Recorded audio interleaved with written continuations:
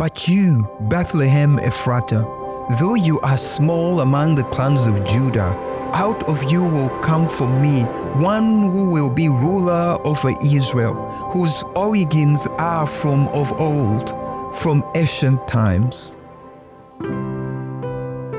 O little town of Bethlehem, how still we see thee lie. The hopes and fears of all the years are met in thee tonight. Hi, I am Vincent Wanjala, Vice President of Evangelism Explosion International Africa Ministry, introducing you to the Christ of Christmas. Truly, the night Jesus was born in Bethlehem and fulfilled Micah's prophecy, our hopes for salvation and fears for judgment were answered in the form of God coming to earth to live a perfect life and to suffer and die on the cross for our sins. In the quiet little town of Bethlehem, the everlasting light of the world came to us. All we must do to receive the gift of eternal life is to place our trust in Him. For more, visit sharelifeafrica.org.